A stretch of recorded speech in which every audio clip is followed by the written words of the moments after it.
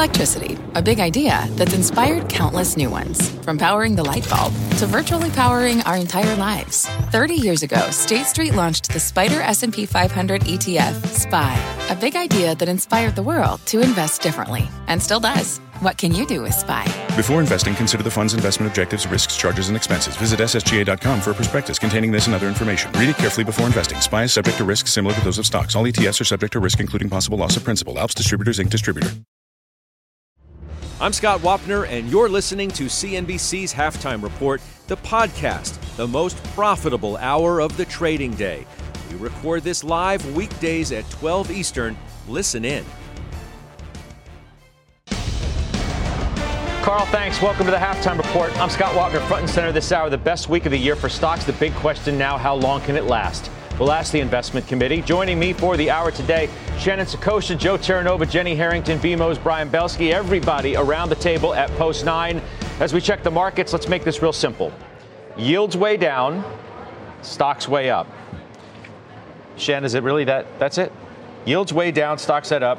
I'd say the bulls went 3.5 for 4 this week. 3.5 for 4. Treasury refunding, all right, that's good. Powell, good. Apple earnings, I'll give that the half. I mean, they're good enough. They're okay. Jobs report, good.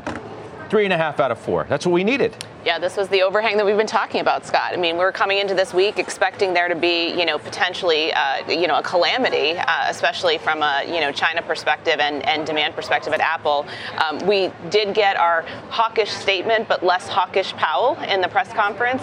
And I think the other thing is, talking about rates, we've been talking about debt sustainability. We've been talking about the balance sheet. We've been talking about fiscal concerns and considerations and the challenges that Treasury Secretary Yellen has had in telegraphing issuance. And so I think all of those factors coming into this week have created a foundation or stability for rates that we were kicking up towards 5%. I mean, Scott, we've gone from 3.5 to 5 to 4.5 in a matter of weeks, right? And so, that rate volatility is something that we're still concerned about because we think that there is going to continue to be some potential pressure on rates. But for right now, in this moment, it does feel like some of those very near-term risks have potentially been mitigated. So I'm looking at 10-year yield right now, 4.48 to your point. BMO Belsky, 45.50 is your target, which just a couple of weeks ago looked a little dicey. Here we go. Is that it? Here we go? Yeah, is this the start of this year-end move? I think so. And I think if you go back and look at last week, Wednesday, Thursday, and Friday, and how the bond market closed and how it was trading, it actually was tighter than most people think. I think the bottom was was the top in yields, and the bottom in price was already developing. I think that made people feel a little bit better, number one. Number two, I think people were so massively negative. And earnings actually have been good. And then thirdly, I would say this, is that the bearish narrative, and now they're doubling down again, and now they're changing. And to me, that makes me uber bullish, as you know. Yeah. Michael Hartnett, he's been negative, Joe, on the market. Now says technical factors no longer stand in the way of a year-end rally. With oil under 100, yields below 5%, S&P trading above the 4,200 level, positioning could pick up again. So this is what the bulls have been playing for. Positioning coming into the end of the year, and you're getting exactly what you need. Oil not rocketing higher on the Middle East. Yields not rocketing higher because Powell was dovish in the news conference, had many opportunities to talk the market off of where it is relative to future hikes, and he did not do it. So everything you just described, what's the strongest impact on the market itself? You are only as strong as your weakest link. The weakest link in the market has been the Russell. The weakest link has been the regional banks. The weakest link has been real estate. Real estate's up 3% today. Regional banks are up 4%. We now have consecutive days where we're seeing the Russell leading the market higher. So what does that do? That provides stability. And when you have stability within the market, you could begin to re-engage with a degree of optimism, and you could point towards Brian's target and begin to build the evidence that's on why you could actually get there. So Morgan Stanley's Mike, I refuse to throw in the towel, Wilson, says don't count, Jenny, on a year-end rally. Quote, We think the S&P 500 price action into year end is more likely to come down to where the average stock is trading rather than rallying to higher levels because breadth typically leads price. Well, I mean, breadth is improving, to Joe's point, by the day. The gains over 1 week in the major averages are pretty stunning. The Russell, as Joe said, is up near 8%. 8% in a week. That tells you where the breadth of the market's going. Financials improving, regional banks looking better. A lot of these areas that have been severely depressed are starting to look better. So I agree with Mike.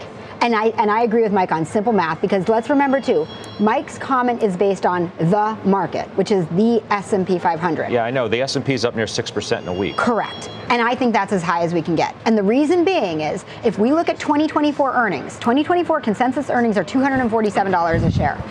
To go from 2023 to 2027, we need 11.5% earnings growth. We're not seeing that. So I think the $247 consensus estimates next year, those are too rosy. You take an 18 times multiple, which is where we're at right now, and the market between now and next year or now and tomorrow is flat. Like, there's no more room for upside from here. You can only get that upside if either earnings grow even more aggressively. Yeah, but I'm sure you would have said that last week. There's no room for upside from here. Oh, no. I think we're stuck in this range. And actually, last week I kind of had the same math out there. And when we were at 4150, it looked like if we kind of got to 18 times and we did get to 247, like maybe you had 6 or 7. I think we're stuck. I've been thinking that we're stuck for a very long time. We're up 200 points from 4150. It's just we're going to bounce around. Right? And I think I hate using this jargon, but I would fade it around 4,400 or 4,500 on the S&P 500. I don't see how you get higher. What I think is interesting is the unbelievable rotation, which is what Joe started to touch on. So our portfolio, right? Like, I had 4 stocks in the portfolio yesterday in the dividend income strategy that were up over 10%. That's crazy. Only one of them was on earnings. Why were they up so much? Because of interest rates coming down. And they're wildly, wildly oversold. So that's why I wanted to say, when Mike Wilson says the market, I agree with him. Where I think there's opportunity, like, look at the Russell, right? Look at things that are out of favor. Look at, Weiss and I got into it last week on regional banks. Like, I don't want to go long regional banks, but there are regional banks out there that are wildly oversold. So I think it's a stock picker's market. I think you have plenty of opportunity to pick off individual names that are way low, but broadly for the market, I don't see how it goes higher than this. The math doesn't work to get you there. I mean, the bears have been saying for as long as I can remember, Brian, at this point now, that the price is wrong. It's kind of the math that Jenny's talking about. Mike Wilson has used that repeatedly, that very phrase, the price is wrong. Well, the bears have been hanging on a couple of major things. Deficit, too high. Recession odds, growing. When maybe it just comes back to what people have said is more powerful than anything. The Fed is either your friend or the Fed is your foe. For the better part of 18 months, the Fed has been your foe, okay? The Fed's done, more than likely. If it can be, it is, don't you think? Yes. Well, I think, too, that the bond market did the Fed's job, mostly in October, and especially the last couple of weeks in October, Scott.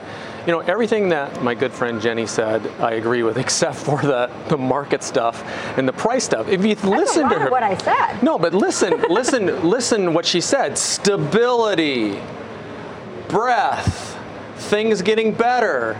But then the stock market is a market of stocks. We're investing. We're not buying the market. We're buying companies. And I think this week was monumental for what happened with respect to small mid-cap stocks and the Russell. That's a really, really, really big deal. I think the risk trade might be the regionals because they still have fundamental issues and massively under-own.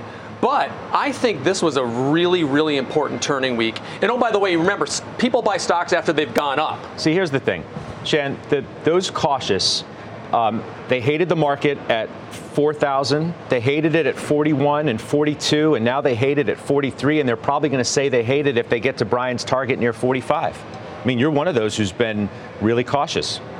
Neutral, but cautious. And I would say that we have been cautious because underlying, like the other 493 stocks in the S&P 500 show you that everything is not quite as rosy from an economic perspective as we have anticipated. The fact that small caps have been performing in a terrible manner. Small caps are the underpinning of the U.S. economy, small companies, and more so on the private side, but certainly in small cap companies here in the United States. Those are a domestic trade. They do not rely on the growth in Europe. They do not rely on BOJ's currency policy to do well, and nobody is interested. So for me, the other thing that I want to take issue with perhaps is the fact that, yes, maybe the Fed is done.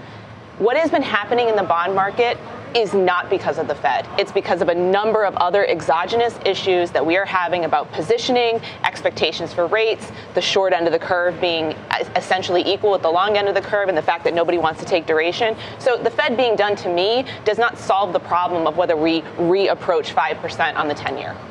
There was a catalyst this week that ignited the rally. The catalyst was the Treasury quarterly refund. That was the first thing. That's what got all of us going. So the bearish argument, which I'm not dismissing, the bearish argument needs a similar catalyst.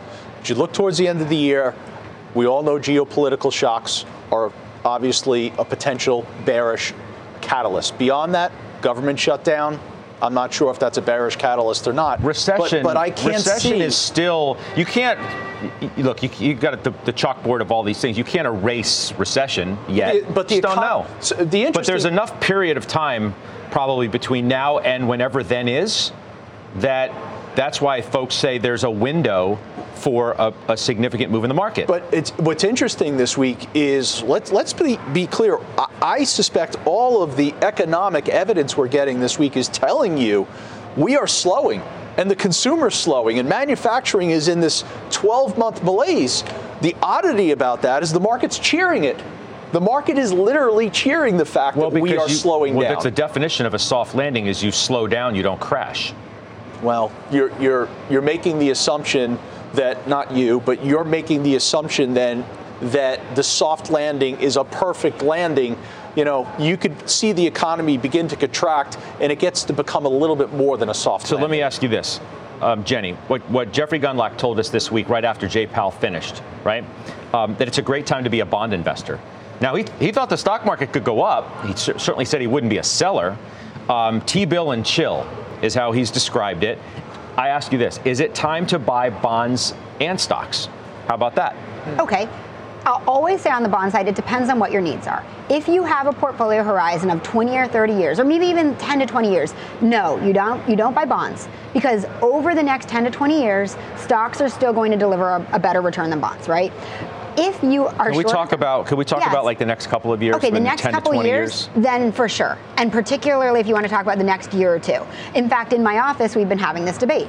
I'm more team T-bill and chill, although I would do it with corporate bonds because I think you can get a little bit more juice. So I think you can go out 6 months, 18 months, you can get 6 to 6.8% on really high quality corporate bonds.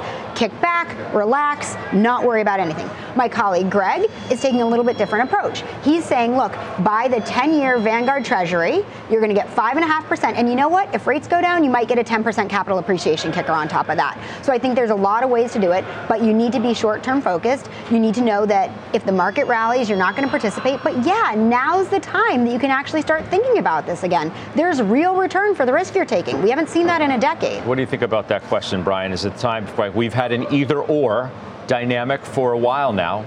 Is it time to buy both? Yes, I do. You probably are surprised to hear me say that. But the more people talk about 60-40 being dead, the more I love that. I think, per my prior comments, that the way that the bond market acted last week, Scott, we could see a top in yields and a bottom in price and maybe a cyclical top.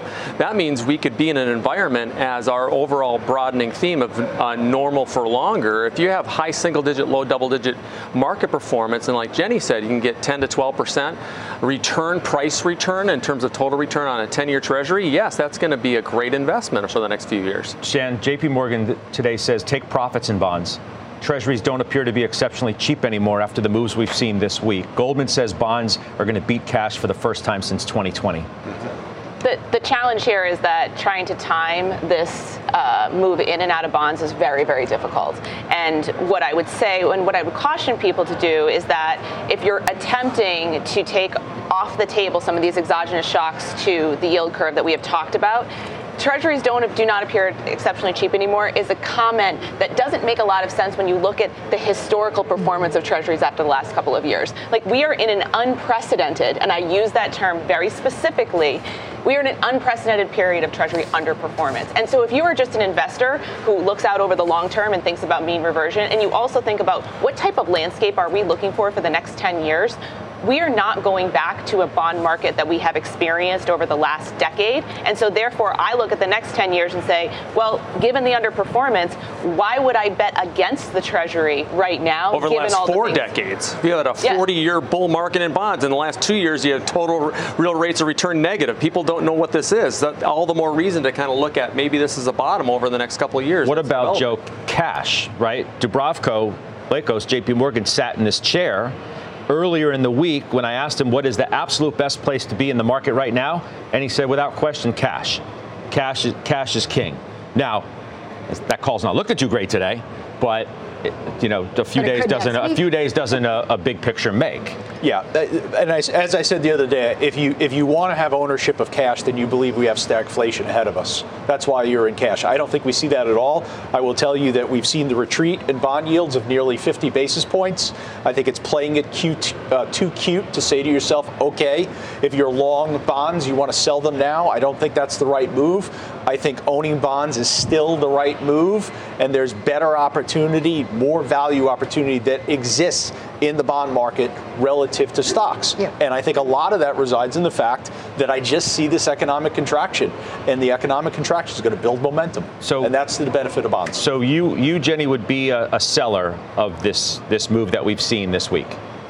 You said you didn't like to say it, but you said you'd fade it. I think if we got 4,400, 4,500, and if that's your price target, 4,500, we just need to remember that's 3.5% higher than where we are now.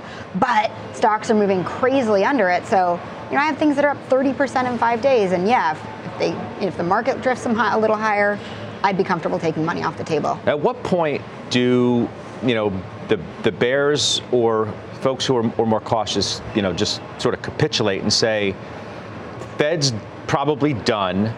The economy actually may hang in there good enough. Earnings are going to hang in there good enough, and it's time to get more positive on stocks. What's the answer to that question? Good enough to justify expectations for earnings next year. I think that's a hard ask. I mean, that to me is what is good enough. I mean, if we're looking at less than 1% GDP growth next year, that's not a recession, but that's certainly a lot lower than what we've experienced today. And that, in our view, is going to be driven by the consumer. And so I think it's important to note, when do we get excited and when do we capitulate? I think it's more about underlying positioning. I mean, again, we're neutral equities. We're cautious, but we've talked about this, Scott, and you've asked me a lot of questions. When do you want to be overweight equities? I'm trying to get to the bottom of when do the more cautious people, what's the signal? You know what? Because I'm sure viewers who are watching are in the same camp, right? Not everybody's bullish. Not everybody's uber bearish. I'm sure there are some people in the camp of, well, I thought the market was going to be a lot worse than it is. What's the signal I need to look for so I can stop listening to the bears tell me don't get into stocks, don't be in stocks, be neutral stocks? We're late cycle right now. We are not early cycle. Until we see a bottoming of economic activity, when we become more comfortable that we're entering into early cycle, then I don't think you want to be overweight stocks. However, there are opportunities underneath, and so that's why we're not significantly underweight stocks right now. What's the counter to that? I would say this. The bearish narrative will get even more bearish if we hit above 4,600, 4,700, because it'd be all about valuation, and they're going to go crazy.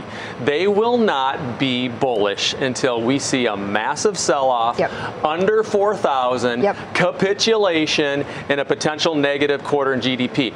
There's no doubt that we're going to see a contraction in growth, but that does not mean we're going to see a recession. It just means a slowdown. Oh, by the way, we're back to the 90s. And I think that's kind of what we're going to be seeing.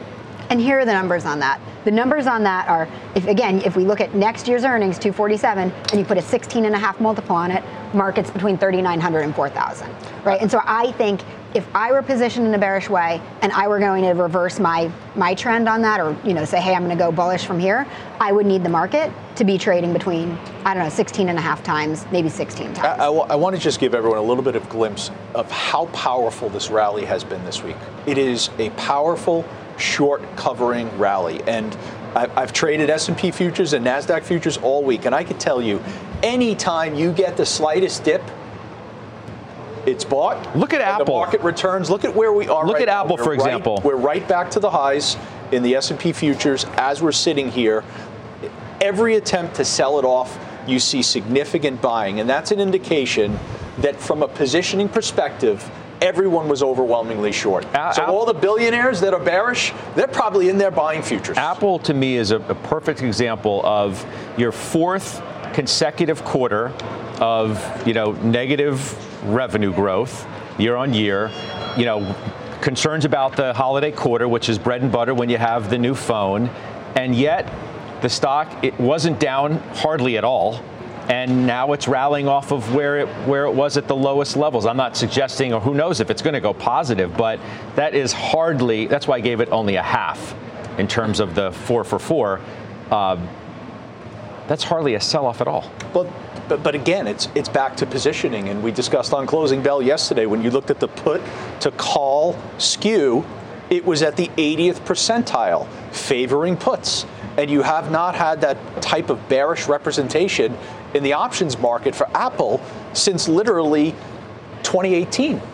So you're talking about levels that you haven't reached in 5 years. The market came into the Apple report needing something really bearish to extend the negative momentum. So do I want to stay, Brian, with mega caps like Chris Harvey of Wells says, stick with the Uber caps into year's end? Is that the best place to be? Even as things look a little broader over the last few days, Russell's, ripping near 3% today.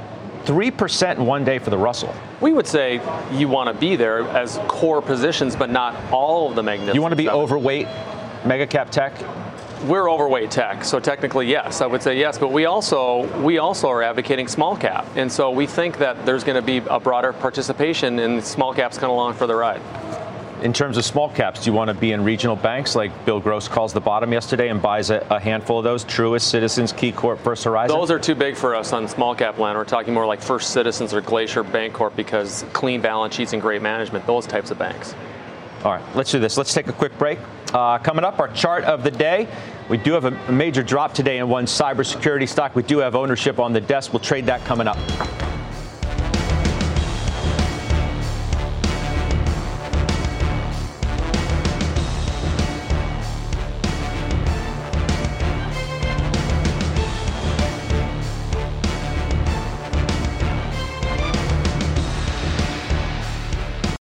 This episode is brought to you by AARP. 10 years from today, Lisa Schneider will trade in her office job to become the leader of a pack of dogs. As the owner of her own dog rescue, that is. A second act made possible by the reskilling courses Lisa's taking now with AARP to help make sure her income lives as long as she does. And she can finally run with the big dogs. And the small dogs, who just think they're big dogs. That's why the younger you are, the more you need AARP. Learn more at aarp.org/skills.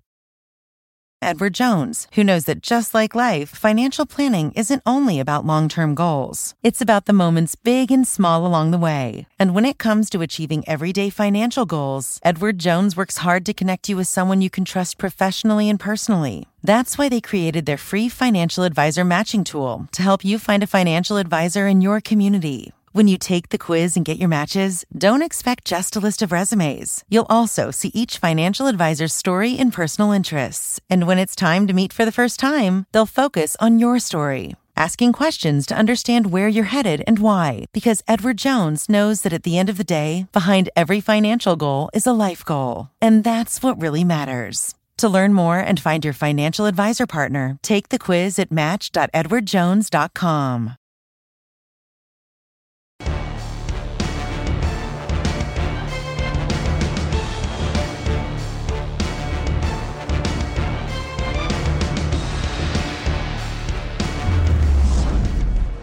All right, chart of the day. Let's show it to you. It's Fortinet, and it is down 16%. Joe T. Yes, sir. In the Joe T. Why is that chart of the day? I wanted Gartner to be the chart of the day. Hey, I got that a should be the negative chart of the too. day, IT. All right, let's talk about Fortinet. Let's do it. You know I'm going to tell you this is idiosyncratic. Otherwise, CrowdStrike would be lower. Palo Alto would be a lot lower than where it is right now. This is sales execution, which is evidence that it's idiosyncratic. Their firewall products are where they're seeing significant challenges. You know there's nothing I could do about this until the end of January. Not every stock in your position is going to work. And this is a stock that... You just rebalanced. You're already having, rebalancer's remorse? No, it is what it is. No, not at all. Not every stock is going to be perfect in a portfolio. This is a stock, by the way, that we initiated in November of 2020 at $24. In October of 2022, we were out of it at $49. We bought it back in July at a very high price point. It looks ugly right now, and it is not a referendum in any regard on cybersecurity itself. No, this seems to be a referendum on this stock, which, by the way, specific to Fortinet. Cantor Fitzgerald, target cut to 50 from 75. That's a big cut. Okay. Downgraded at JP Morgan to 52 from 67. Target cut at Stifel to 52 from 69. Evercore ISI to 51 from 78. Seems like the street is really resetting expectations on the direction of the stock. And they absolutely should. And it'll be dealt with at the end of January. I'm happy today that we're equally weighted. But look at where we are today. We're doing just fine. Gartner, IT, ticker symbol IT. All right. Palo Alto, Jenny. How about it? Is this as idiosyncratic as Joe suggests? I think it is. And if we remember last quarter, Fortinet announced the stock was down, Palo Alto followed. Yep. Then when Palo Alto reported a couple weeks later, they saw it really was idiosyncratic and Palo Alto rallied dramatically. But the reason that we've always owned Palo Alto instead of Fortinet is we've seen it as a more diversified product line of cybersecurity and a more resilient, sustainable free cash flow yield. They both have high free cash flow yield, but our version on Palo Alto was just more resilient than Fortinet, and so far that's played out to be accurate. Yeah. B. Belsky, what do you think? We own Palo Alto, great management team, cash flow is great, but do not underestimate. Well, you think the management team's probably great at every company you own. No, I don't. I mean, what do you mean? Actually don't, because I sold some stocks because we got it wrong. We sold some stocks because we got it wrong recently, but don't underestimate how important some of the redistribution back into bricks and mortar aerospace and defense has been the last 6 weeks, too, because of what's going on around the world. So that might have had something to do with it as well. All right. Headlines now. Dom Chu, what do you have for us? All right, so, Judge, President Biden and First Lady are traveling to Lewiston, Maine this afternoon after last week's mass shooting. They are going to pay respects to the victims and meet with the families and the community there as well. President Biden has been calling on Congress to pass an assault weapons ban, increase red flag laws, and institute universal background checks. An appeals court has rejected Ivanka Trump's request to avoid testifying in her family's fraud trial. The former president's daughter had argued that testifying, quote, in the middle of a school week would cause her, quote unquote, undue hardship. The ruling means Ivanka Trump will testify in court on Wednesday. The former president is scheduled to appear on Monday.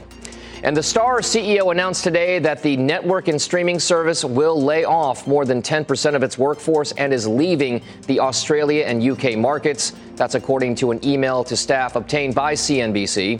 Starz is also planning to separate itself from Lionsgate in the first quarter. The two have been one company since Lionsgate acquired Starz back in 2016. Scott, those are your headlines. I'll send things back over to you. All right, Dom, I appreciate that. Thank you, Dom Chu. Coming up, a travel stock is soaring on earnings today. One firm calls it the best bargain in the space. Joe recently bought it, which means we'll trade it next.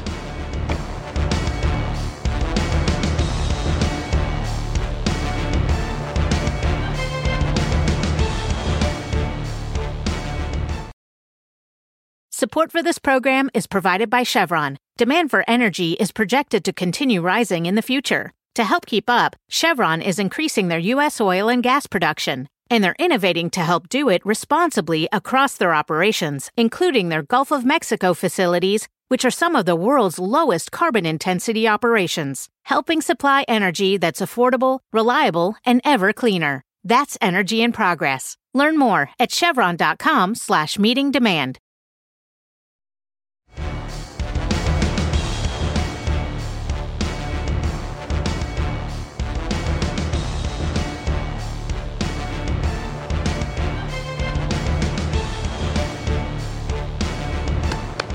Big day shaping up. You just see we're green across the board. I have a trade alert for you, too. Bill Baruch.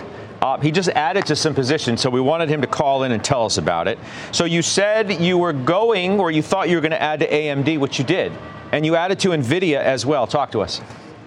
I did, and I'm sticking with the game plan. Again, this has been in motion since July, looking for the seasonality of the sell-off to take through, looking for these earnings to come out to get some confirmation. Obviously, NVIDIA's earnings, still to come. But AMD, I think that was a great report, as we discussed yesterday, and something Josh really spoke of, too. Sometimes I find myself trying to fit the bill to a narrative that I'm looking for the next NVIDIA, when really NVIDIA is staring me right down the line here. And I increased AMD after this earnings report, let it settle in, bringing it up to our number 7 position. But I didn't want to leave NVIDIA behind. So I increased the stock there and bringing that. So they're leg and leg as their number 7 position. The AI space, I think we've seen a lot of gas come out of the balloon a bit. And I think from here, we're seeing it really settle in very nicely. NVIDIA holding great technical support. And then look at what we're seeing in yields today. I mean, what the 2-year yield has done in coming down and breaking a multi-month low. I think it's going to be a tailwind to tech, and we're right back on track for this Christmas rally, and I want to own the best stocks out there. Yeah, I appreciate you calling in and giving us an update there. AMD 1 week, 15.5%. Joe, I'll just go to you before we move on to some of our earnings things, because AMD, if I recall, was one that was moved out of the Joe T. It was. Good timing. Yeah. Well, no. I'm just kidding. I'm kidding. I'm kidding. The rules said move out of it, and that's what we do. I mean, still good timing, whether the rules are the rules. Maybe we need to rethink the rules. Nope. Very happy with where we are today. All right. Earnings. Let's talk earnings. Expedia. It's you, too. You got that in the T. Up big. Up big, right? Oh, it's up big, yeah. Maybe I should come it's back. It's not Gartner, but maybe maybe I should say, well, we sold AMD so we could buy Expedia. No, I'm not going to do that. The expectations going into this earnings report for Expedia were very low. To the benefit of Expedia shareholders, what's important here is the geographic exposure. So they don't have the geographic exposure that Booking Holdings does to the Middle East. Booking Holdings has 89% international exposure. Expedia is more domestically oriented. In addition to that, the margins were very strong here. And then the buyback, the $5 billion buyback, it's very aggressive, and there's an indication here that there's more to come on the buyback. So this is a great example of being able to take advantage of low expectations in earnings, right? And coming in and exceeding that bar.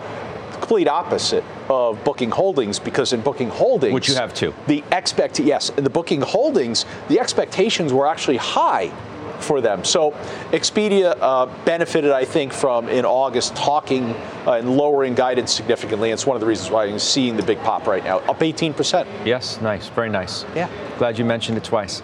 Skyworks, what's your comment there? Not much on Skyworks. I really don't have. I own Skyworks. You have Skyworks. It's in the portfolio. It's up 1.5% on a day where the market's rallying strongly. Candidly, a little bit disappointed by that type of reaction. You want to give me Skyworks? Yeah, so it's interesting. We added it earlier this year, and what they do is they make semi-chips that are used in communication. So Wi-Fi, wireless, network, satellite, radio, all of that. It's really a niche area. And when we bought it, we thought, oh, demand has bottomed. Actually, we were early on that. And what we hear on the earnings call today is you've got a company that's got that's trading at 11 times depressed earnings, generated $1.6 billion in free cash flow, has a 12% free cash flow yield. So to me, this is really where you want to be. Oh, by the way, they have no debt. It's a debt-free company. Don't you think the reaction should have been stronger? I mean, the stock's been punished. Because guidance was weak.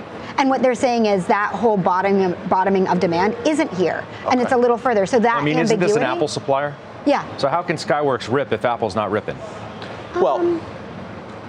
Because it's been down so significantly. If you look at that chart, this stock has been punished. So any form of a hint that this is not as bad as expected, I would have thought the stock would have been up a little bit more. I just especially on a day when the market's so strong. But let's think about the fact that there's no debt, right? Who's been really punished in the last few weeks? It's the high debt companies. So this being punished is not because of high debt, and now, what's juicing all these little ones today? Interest rates coming down, all the companies with leverage are up a lot. They're not in that. They're just kind of in a realistic place, which is Demand is going to take a little while to work its way out, and it's not just Apple, it's automotive, it's industrial. They have a huge client base. They're going to be in like 75 billion devices, but it's kind of a commodity. It's a slow and steady, so I'm comfortable with this response. I think the smartphone market has been weak. Yeah. That's the reason why the stock hasn't done anything. Right. Bottom line. And the outlook's not getting any better. I would say it's getting a little bit it's not like... Well, actually, Skyworks told you the outlook's not going to get better. But you can say, all right, what multiple does this deserve to trade at in the long run? And I would say with a 12% free cash flow yield, it should probably trade at, 13, 14 times earnings. If we get there, we've got 25 to 30% upside. That's not so bad. If that takes me a year in this environment and I'm in something that has less volatility, that's relatively stable, a lot of clarity, I'm good with that. Okay, Joey, what about EOG? Let's take a look at that stock. It's interesting because, first of all, oil's down today. And as I said the other day, I really believe for these energy equities, this is a prove-it quarter. This is the quarter they have to make their move. They have not performed so far. You cannot dismiss that premise. I know everyone is overweight energy, myself included. We're all carrying positions, waiting to see that the supply to demand imbalance is going to reward us. And it hasn't so far. So EOG, very modestly higher, and oil's down today. Again, I'm somewhat disappointed by that. All right. Coming up, our call of the day. It's a big upgrade from one of next week's earnings headliners. Shares up more than 15% this week alone. There's the chart. We give you the name. We give you the trade. We do it next.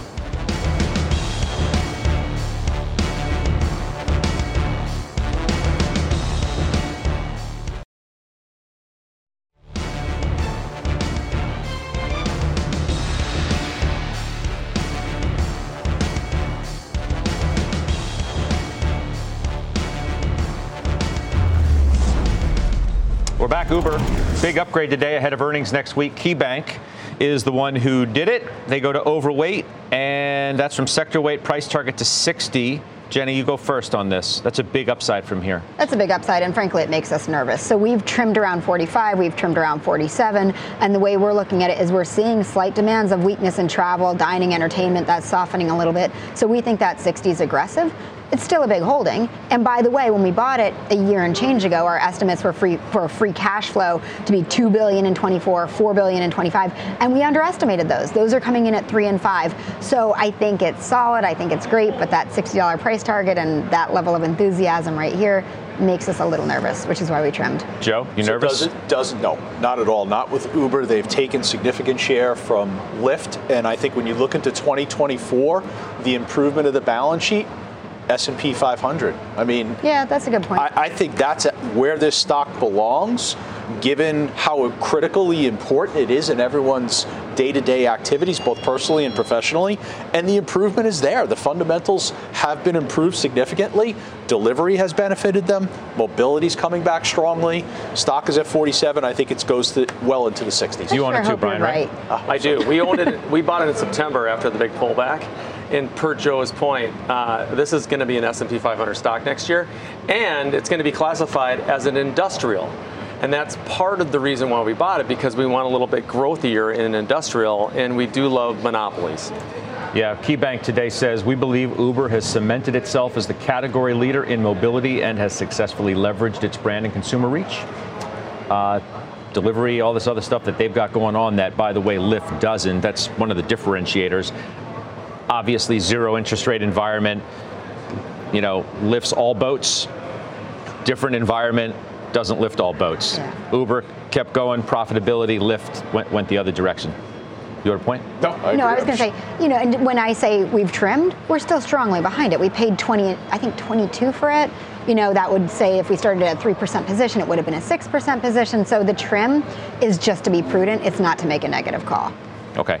We have more earnings next week. It's a busy calendar still. Disney is on the list. We'll trade that along with NXP Semi.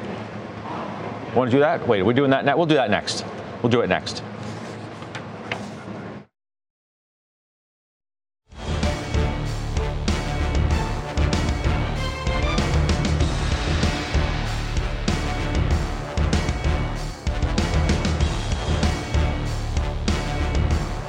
All right, Disney. reports next week. Brian Belsky, go first. Oh.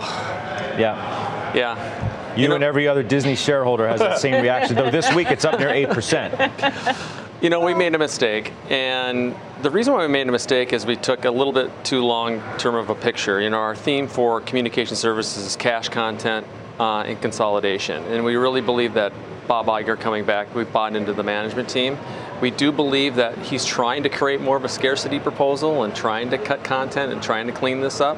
I just think it's probably going to take a little bit longer, and I'm very contrarian on it. I'm going to maintain it for now, but in that sector, we like Netflix and Google and AT&T way better. Okay, Jenny, what about you? You own Disney. Yeah, and I think it's important to remember that as much as we're all down on it, it's only down 1.5% on the year, which I think really is a statement on the bad news being incorporated. And the stock right now is trading at basically 10 times 15 times the entire theme park, as if nothing else there is worth anything or counts. So I think it really is too cheap. I think there is room for the share price to improve. I know Shannon shaking her head at me. It is significantly down from its 52-week high, though. For sure. Let's say that. I'm just saying, at this point, it feels like it's bottom. But Shannon's shaking her head at me because it's hard to watch your friends make mistakes repeatedly, isn't it? The narrative here is that they and Iger said this at their symposium, their investor symposium, they need to quiet the noise. The narrative here is all over the place, and that's why they're taking out Hulu, they're taking out that, so that's off the table. They're going to have to quiet the noise on ESPN. And frankly, the park's CapEx, that is meant to quiet the noise as well, but they just need to align better on their narrative so that we as investors don't make all of these assumptions, and those assumptions are not leading to good conclusions for us. So if I take this piece of paper and I go over the chart and I cover the fact that it's Disney, which we all know the struggles, and I look at the price action since August, you know what, Jenny? You are a couple of dollars away from it actually being a technical buy. Wow. It looks like you've got what's known as a W bottom, and this stock gets to $89, $90, it's a buy. Yeah, and it's funny because if you look at the earnings growth, there's actually significant, decent earnings growth into 24, 25. So, you pair up the fundamentals and the technicals, and it's not exactly the most compelling case ever, but it's so bad it's good has worked before. Hey, it's working in the market, right? In fact, it has. So just take Josh as an example. Josh is always on the show saying he wants to buy it low or wants to buy it one. Okay, a lot of people want to buy this stock in the 70s. Well, maybe you don't buy it in the 70s. Next thing you know, it's in the 90s, and you say to yourself, wait a second, the train potentially is pulling out of the station. I better run quickly to get on it. What about NXPI? That's next week, too. Yeah, so this is all about semi-autos. And we know that clearly the auto industry is slowing down significantly. So this is a stock that's been under pressure recently. 57% of its revenue exposure is for semi-autos. They've got some challenges ahead of them. I'm sure they're going to acknowledge on the call. The expectations are somewhat muted. Okay, let's go through some moves. Mr. Belsky. Yes. Speaking of automotive, LKQ. Yep. You bought that? Oh, you sold it. Yeah, we own it for 1 month. That's it? Yeah, I mean, we made a mistake, and we looked at what was going on in Europe. We thought that would turn a little bit faster, and indications are it's not. Okay. Wow, 1 month. Harley. Price point. We just think the consumer, what we've talked about on this show, is kind of reeling back a little bit. So you sold this? We sold Harley Davidson. We've owned it for 5 years. It's been a great call for us. Okay, I was wondering if we had a trend developing here. LPL Financial. You sold that too. Same thing, took profits. We've owned this for 5 years as well. It's a great little brokerage company, but we're redeployed in financials. Hey, if you're so bullish on the market, how come you haven't bought anything? What'd you buy? Oh, we're going to talk about that in the my stock pick here at the end. I don't want to steal my thunder. Oh, for your final trade? Oh, yeah. All right. All the moves. All right, we'll leave enough time for that. Jenny, you bought Ardagh Metal Packaging, right. AMBP. Yeah, this isn't super aggressive. We were at a 2% position in the portfolio. We bumped it to a 2.25% position. But all they do is make aluminum cans. And if you look at the numbers, you say, hey, those are terrible. But they start to generate significant flat cash next year. By the way, they were spun off of Ardagh Group. And it's got an 11% dividend yield. And they're going to pay that come hell or high water. And we're starting to see stability in aluminum cans supply and demand. So between that, we thought, okay, it's stabilized. We heard earnings. We see what the market's doing. We're willing to bump up our position. All right. Nice big move there. All right. Final trades. Belsky's new buy next. Are you following the Halftime Report podcast? What are you waiting for? Look for us in your favorite podcasting app. Follow the Halftime Podcast now.